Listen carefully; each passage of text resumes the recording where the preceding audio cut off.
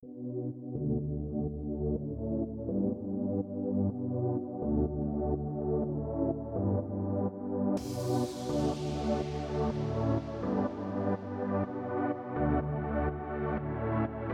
that your office? What is that beautiful background behind you?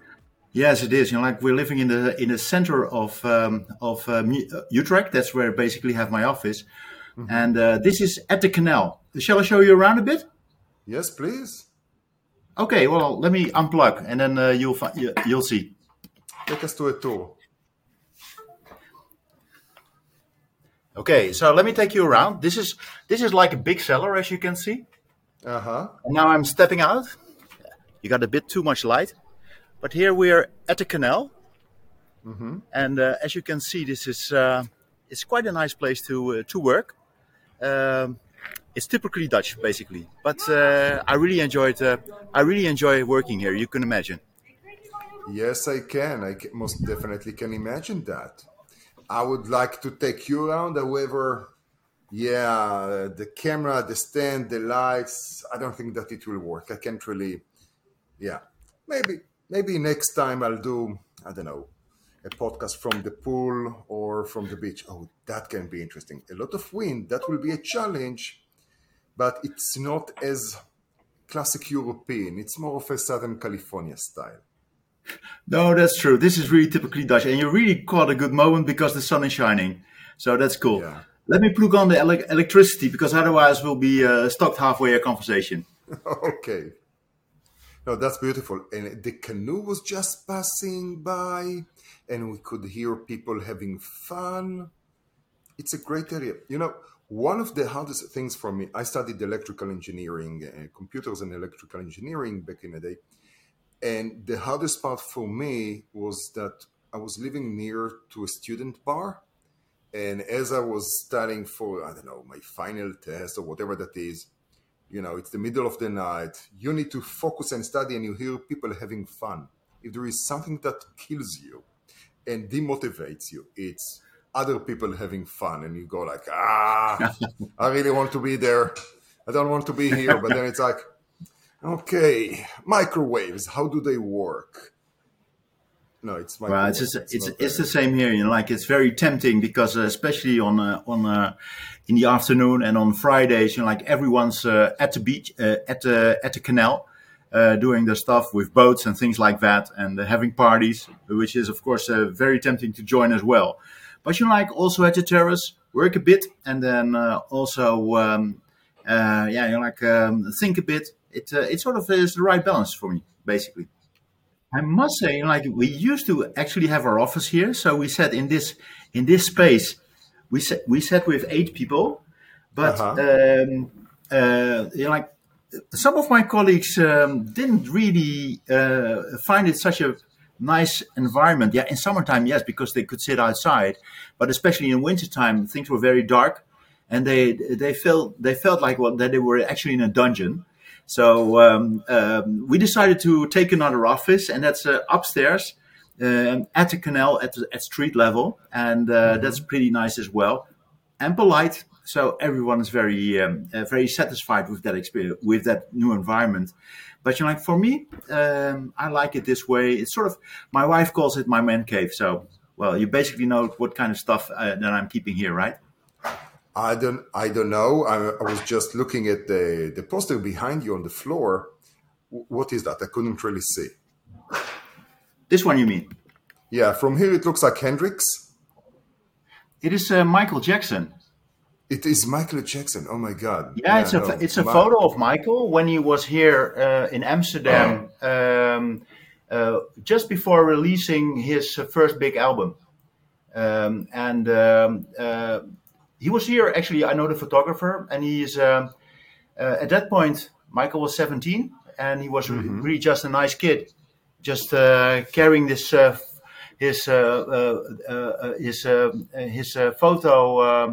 photographer thing with him, and trying to make nice pictures of the beautiful city of Amsterdam at his first visit. And yeah, but well, I really love his music. I'm a child of the '80s, And so that's it's also one of the things that remind me every day of well, and also don't stop till you get enough. Huh? That's also a mantra that he has and that I cherish.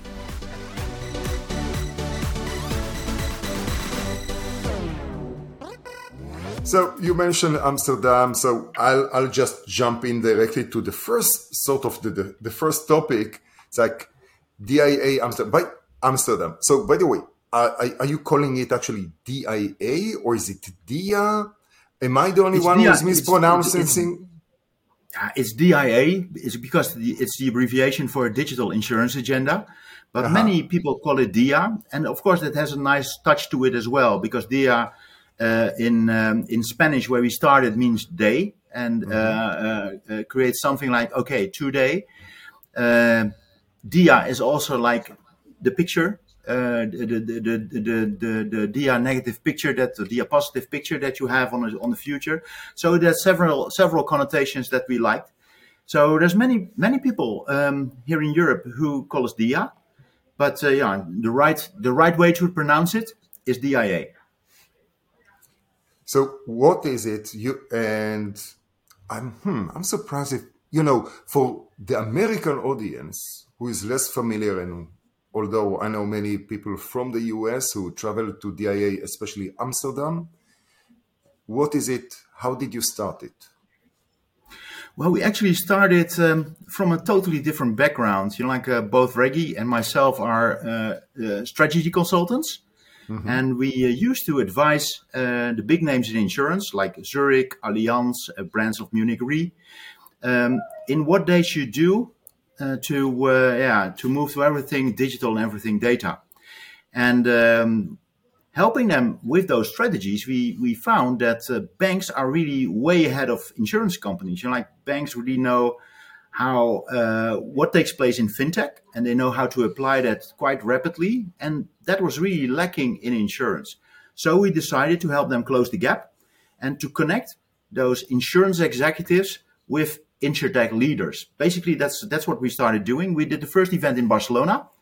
That took off pretty well. And then we decided to turn it into a business, basically. And that's what we did.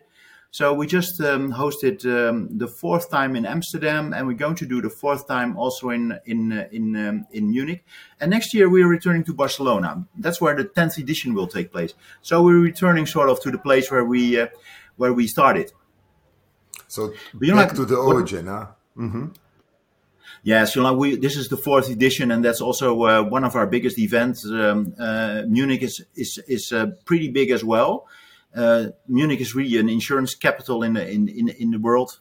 We did some calculations, and the funny thing is that when you count the number of insurtechs that are one way or the other related to Munich, they are in fact even larger than Silicon Valley. Can you believe that? No, I cannot. And I heard about this small reinsurance that is out from Munich. I can't remember the name again. I think it was Munich Re. Okay, it's too early for really you're bad right. jokes. Of course, it has to do with the fact that both Allianz and Munich Re, they are actually on the same street in Munich, and they invest quite a lot in InsurTech and are also present in all the ecosystems that relate to InsurTech, and even also in Asia and in the US, of course. So that really helps. But at the end of the day, we see that. They are really the kind of companies that that are really committed to investing in InsurTech and using it also to not only improve their current business, but also to create new business models. And that's what we really like. It sort of also, of course, matches with where we come from and creating those new businesses for our former consultancy clients.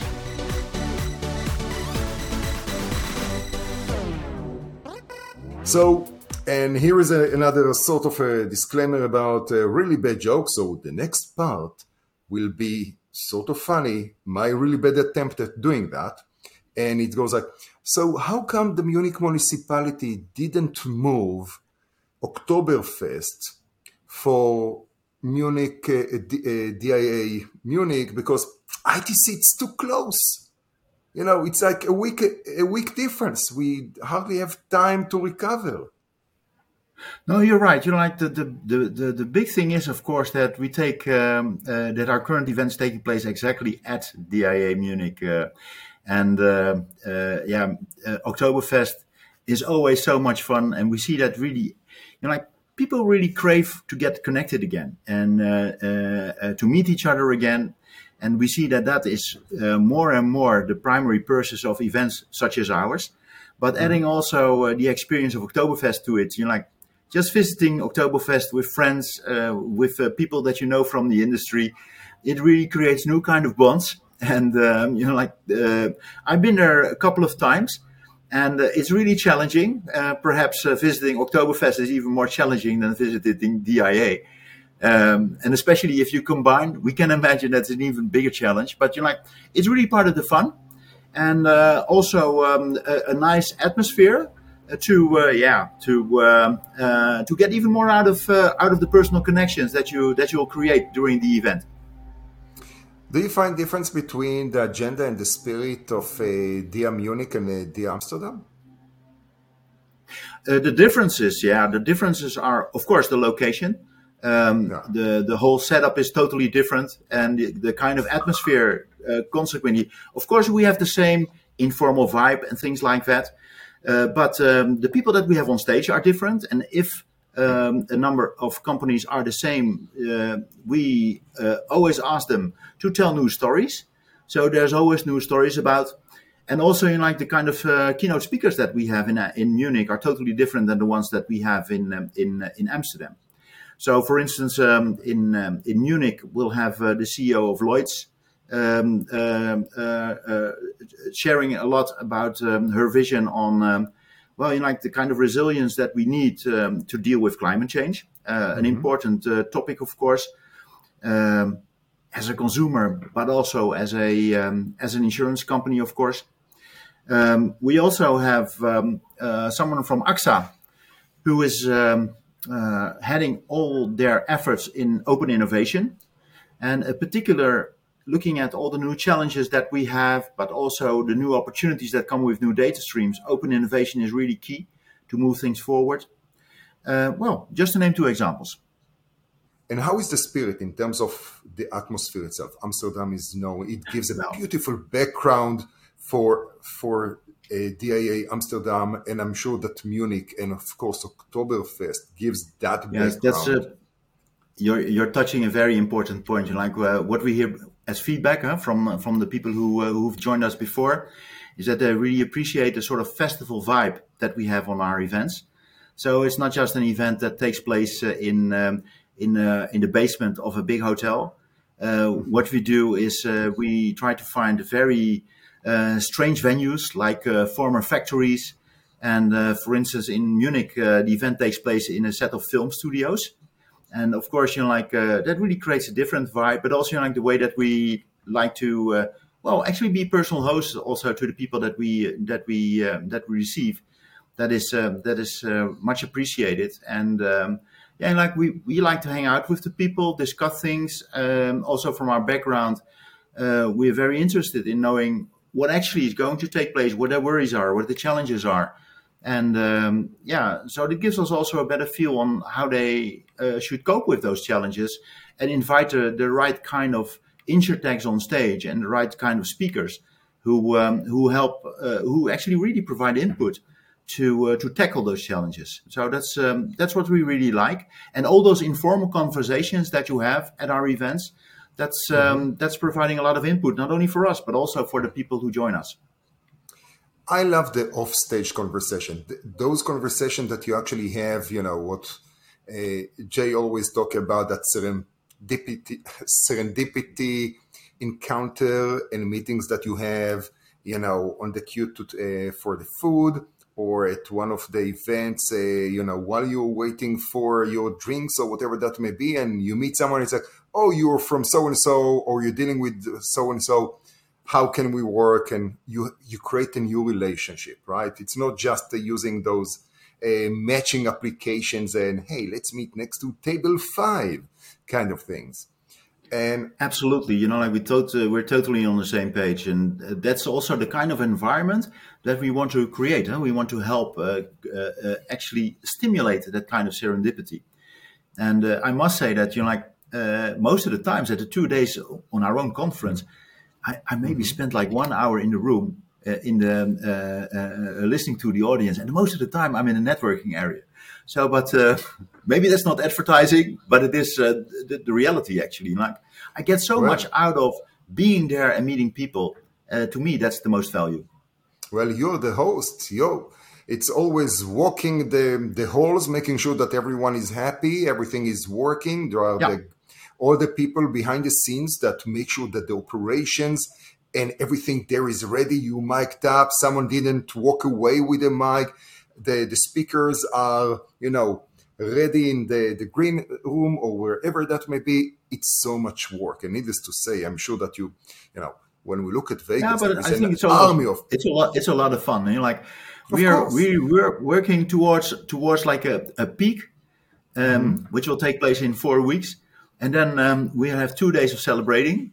We do that always with the team, Hmm. and that already starts the evening of the second day, and then the next week we're on to work again. But yeah, we really enjoy just creating that kind of atmosphere where people connect, where people do business, and the measure of success is the amount of happy faces that we see at the event, and the number of smiles that we see at at the faces of our attendees. In the past 4 years,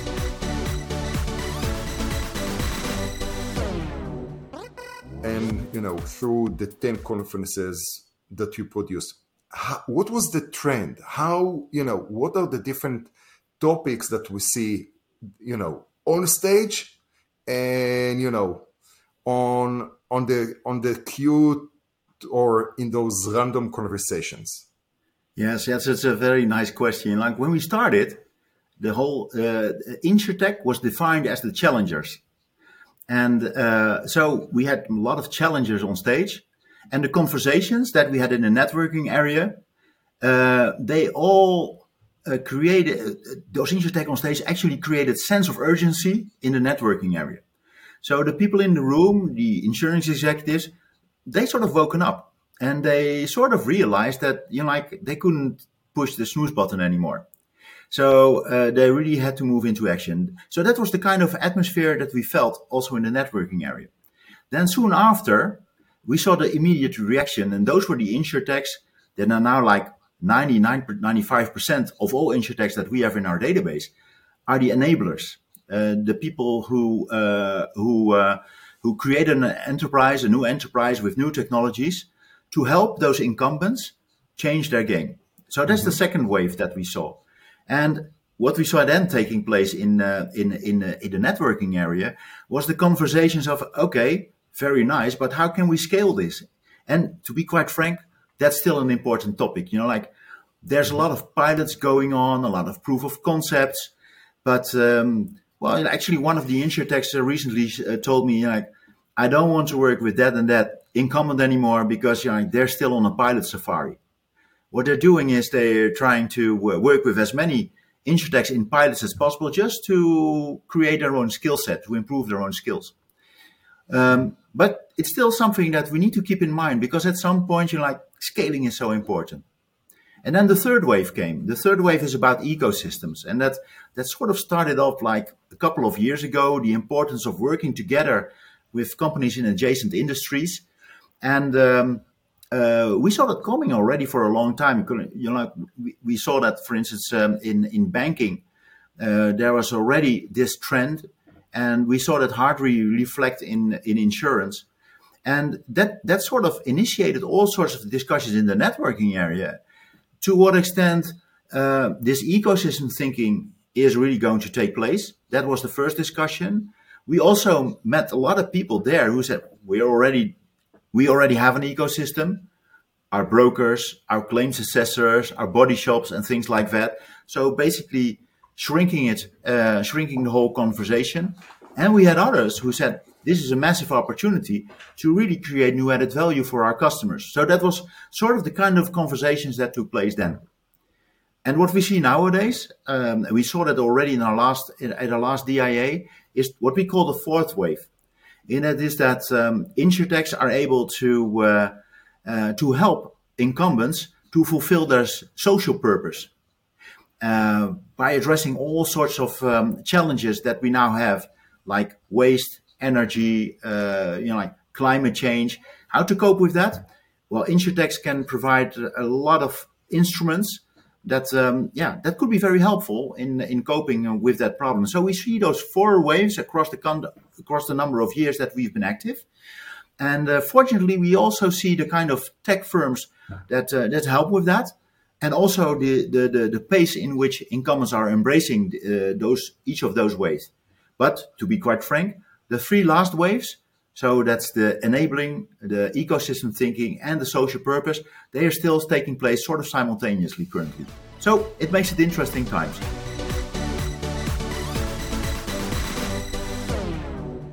Because I'm running around, I don't sit in the content in the different sessions, but I'm actually curious to see how insurance is going to, so not to lead, but at least to follow that process of thinking about ESG in a proper way and making sure that we have that economic infrastructure for it, or the safeguard for it.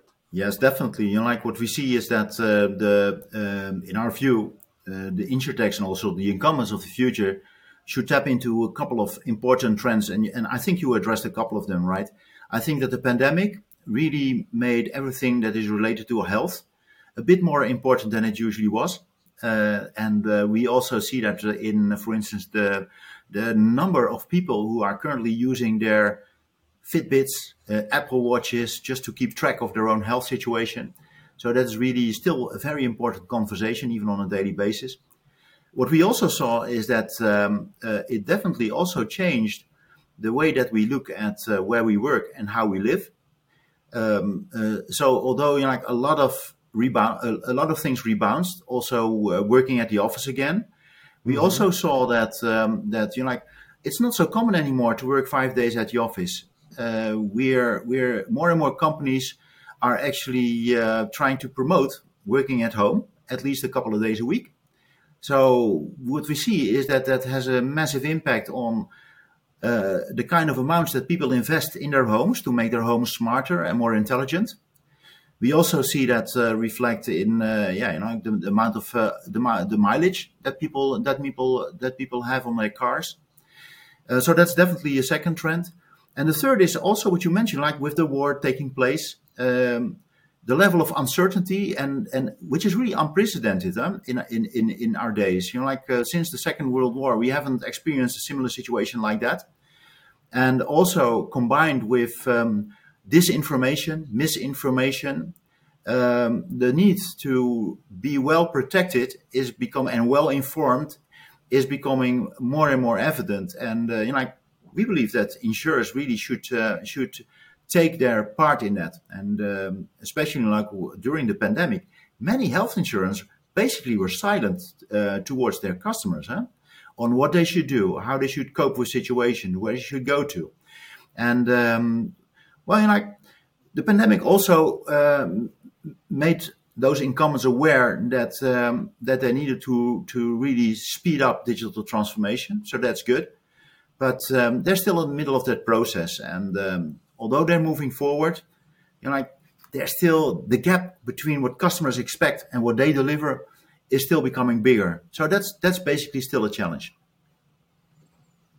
Yeah, I was just thinking how the world becomes more and more complicated, especially, and we'll touch the war again and then we moved on. Although, I can talk about geopolitics and the history between things and what we think is calm and what we think is, noisy, and the way that we perceive what's going on in the world is very disconnected from actually what's going on, right? We consume everything from certain media channels, but let's not talk about that. But it's in my country, I live in the Netherlands. Yeah. Those trends are really becoming very, very tangible. To give you an example, we're a very wealthy nation. But in the next year, the expectation is that the amount of people that live in poverty will almost double. And that's a situation that we have never experienced. And that really has to do with the rising cost of living, the rising cost of energy. And like energy also reflects not only in what you use in electricity in your house, but also the energy that's needed to produce food, to produce everything that you use. So the inflation is currently above 10%. And that's a number that we haven't experienced in 30 years. So the impact is quite severe. On the news, we see daily items on the amount of energy that we got stored to go through the winter, because everyone expects, or at least we need to work with a situation where we are not going to use Russian gas anymore. Those kind of uncertainties, they really play an important role in the lives of many people here, and basically across Europe. Because in the Netherlands, we're not even that dependent on Russian energy, but in other countries, for instance, in Germany, that is way above 50%, and the same for Italy, another big economy in the eastern part of Europe. It's even bigger, right? So Yeah. it is really becoming a very tangible thing that we see not only on the news, but also experience in our wallet. And so that makes it also exciting times, although more negatively excited. But we have to deal with it. And the question, of course, is what kind of role can people expect also from insurers in that respect? Of course, they cannot cover the cost, but to offer some kind of protection, I think it really raises the level of awareness that you really need protection to stay out of difficulties. And especially, we have a lot of independent contractors working across Europe who are hardly insured. So there's more and more awareness that this is an important group to also protect when times go even worse than it is today. Yeah, let's talk about something a little bit more positive here. No, I think that in spite of all the issues that we're dealing, the sun still shines, and the terraces are still full.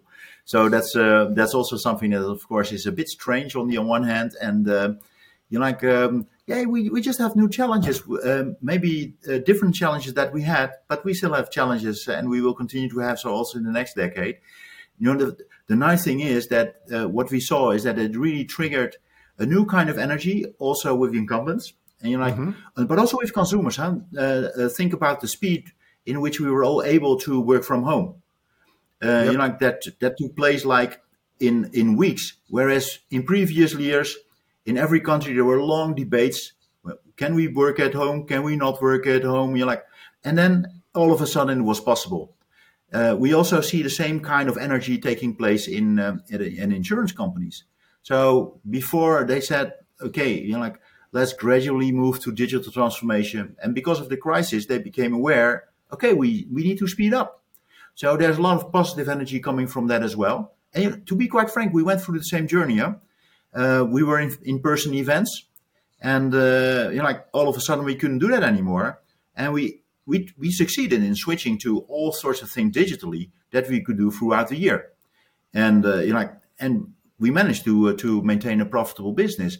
But that kind of new energy, sometimes you need that just to re-energize yourself and to change your own business model, your own perspective. So it's not all that bad, but you just need to cope with the situation, and we see that currently taking place as well.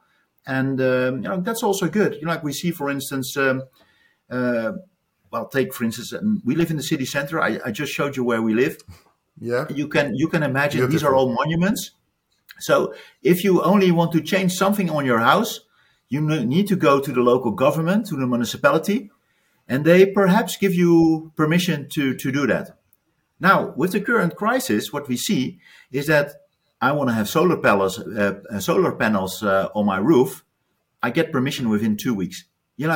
Things become fluid. And that's also the good thing, and that will help definitely to speed up things. But of course, the challenge for insurance companies is to stay in pace with that ever-changing environment, and to come up with the solutions. You mentioned cyber, very important. But are insurance really capable of keeping up with everything that's taking place? That's a big challenge, and I know that they are working on it. working on it very hard. But of course, that's something that is so important. And this is particularly an area where insurtechs can help them with, because there's so many insurtechs that have been focusing on this square millimeter of cyber already for a long time and created so much skills and assets, competencies in that area, is that the only way that insurance companies can keep up is to work with those insurtechs and really get that energy, that entrepreneurial spirit, and also to move that forward. So this is really one of the areas where I think, okay, collaboration with insurtech is essential, because otherwise you'll be outdated. Absolutely.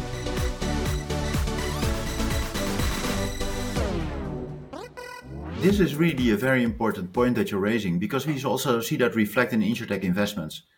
The kind of investments really shifted from startup investment to scale-ups, to mature, to consolidation. Venture capitalists that really have a preference to make sure that their current portfolio stays into place and stays healthy, and that is totally in parallel with what we see taking place in insurance companies.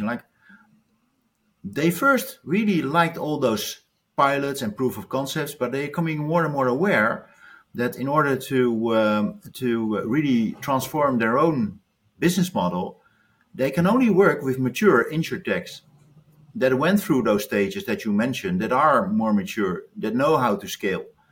You just can't depend. You can't have your primary process depend on a startup. That's impossible. So that's really an important trend, which really apart from the valuations that have become worse, we see that there's definitely a shift in where the funding takes place, and that is really in parallel with where incumbents prefer to do business, and that's with more mature, more scale-ups, which also sometimes make it a bit more boring, because you don't see those funny little exciting ideas of someone who invented something at the attic. But on the other hand, what you do see is insurtechs that can produce a track record, that can already show figures of what they can realize.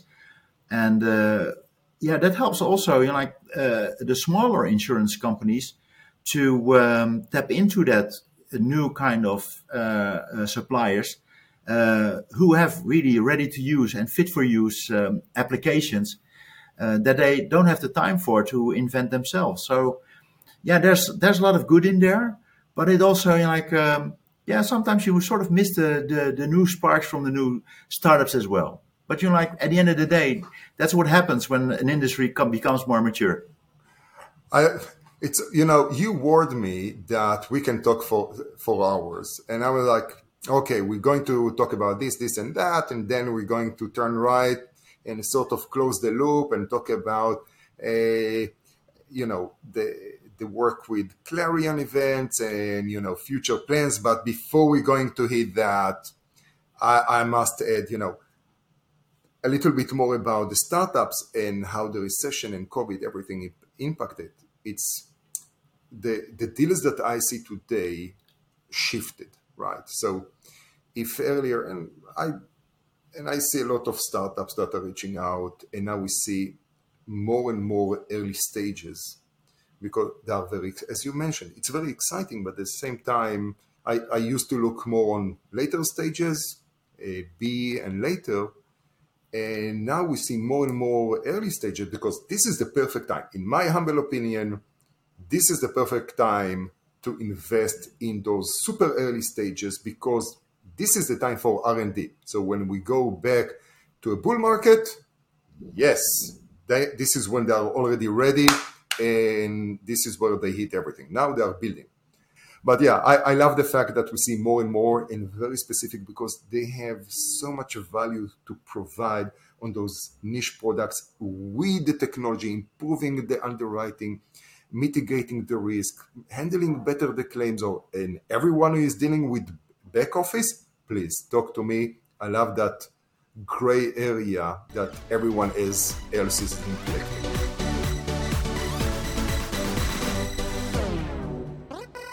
Okay, can I take us now to Clarion and future plans? Of course. What would you like to Fantastic. know? Tell us something that is not already public. What's It is public, right? Yeah, it I is think that public. I think, yeah. just days before DIA Amsterdam, Clarion Events, took a majority stake in our company, and for us that's very good news. What we saw that especially at some point you need a different scale, well, basically the same kind of story that we just had with Insurtex, to create more impact, and the kind of competencies that a company such as Clarion, with over 200 conferences around the globe, has available, it helps us really to become much better in virtually every process that we have in creating a better conference, in our marketing efforts, the conversion on our website, but also in the kind of formats that we can host at our event in the venue. So there's a lot of new competencies, and we immediately have 5 new colleagues from England joining us team. So we're now with 18 altogether. Congratulations. And we really got a very nice team now, which also enables us, to do much more than we do nowadays. So, everyone knows us from the events in Amsterdam and in Munich, the in-person events and the digital service that we have. But for the next year, we're going to do, basically a range of smaller and bigger events across Europe. And, also Tel Aviv, although it's not Europe. We're also speaking about Tel Aviv, Dubai even. But really in every insurance capital in Europe, not only in Munich and Amsterdam, but we'll host a big event in Barcelona and other events in London, in Paris and Milan for sure. That's those kind of new possibilities. That's what we wanted, and that's what Clarion makes possible. So we're really excited. And we also feel that also for our team, new colleagues. We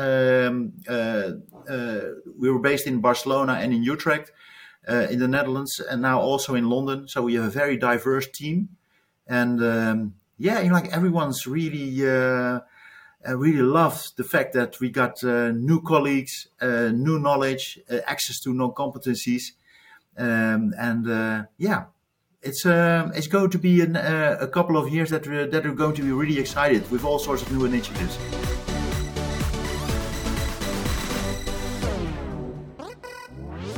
Amazing.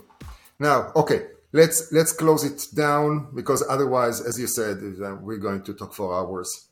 So I'll ask you the same question that I'm asking everyone that comes on the show. Can you give us a recommendation? It can be a book, it can be what you need to check during a DIA Munich, a life hack, I don't know, whatever you like. Well, I think that you already touched upon it. The whole idea at the end of the day is to meet old friends and to make new ones.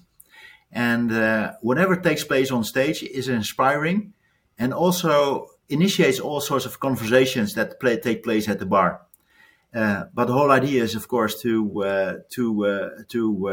make sure that people connect, not just for the 2 days, but also after.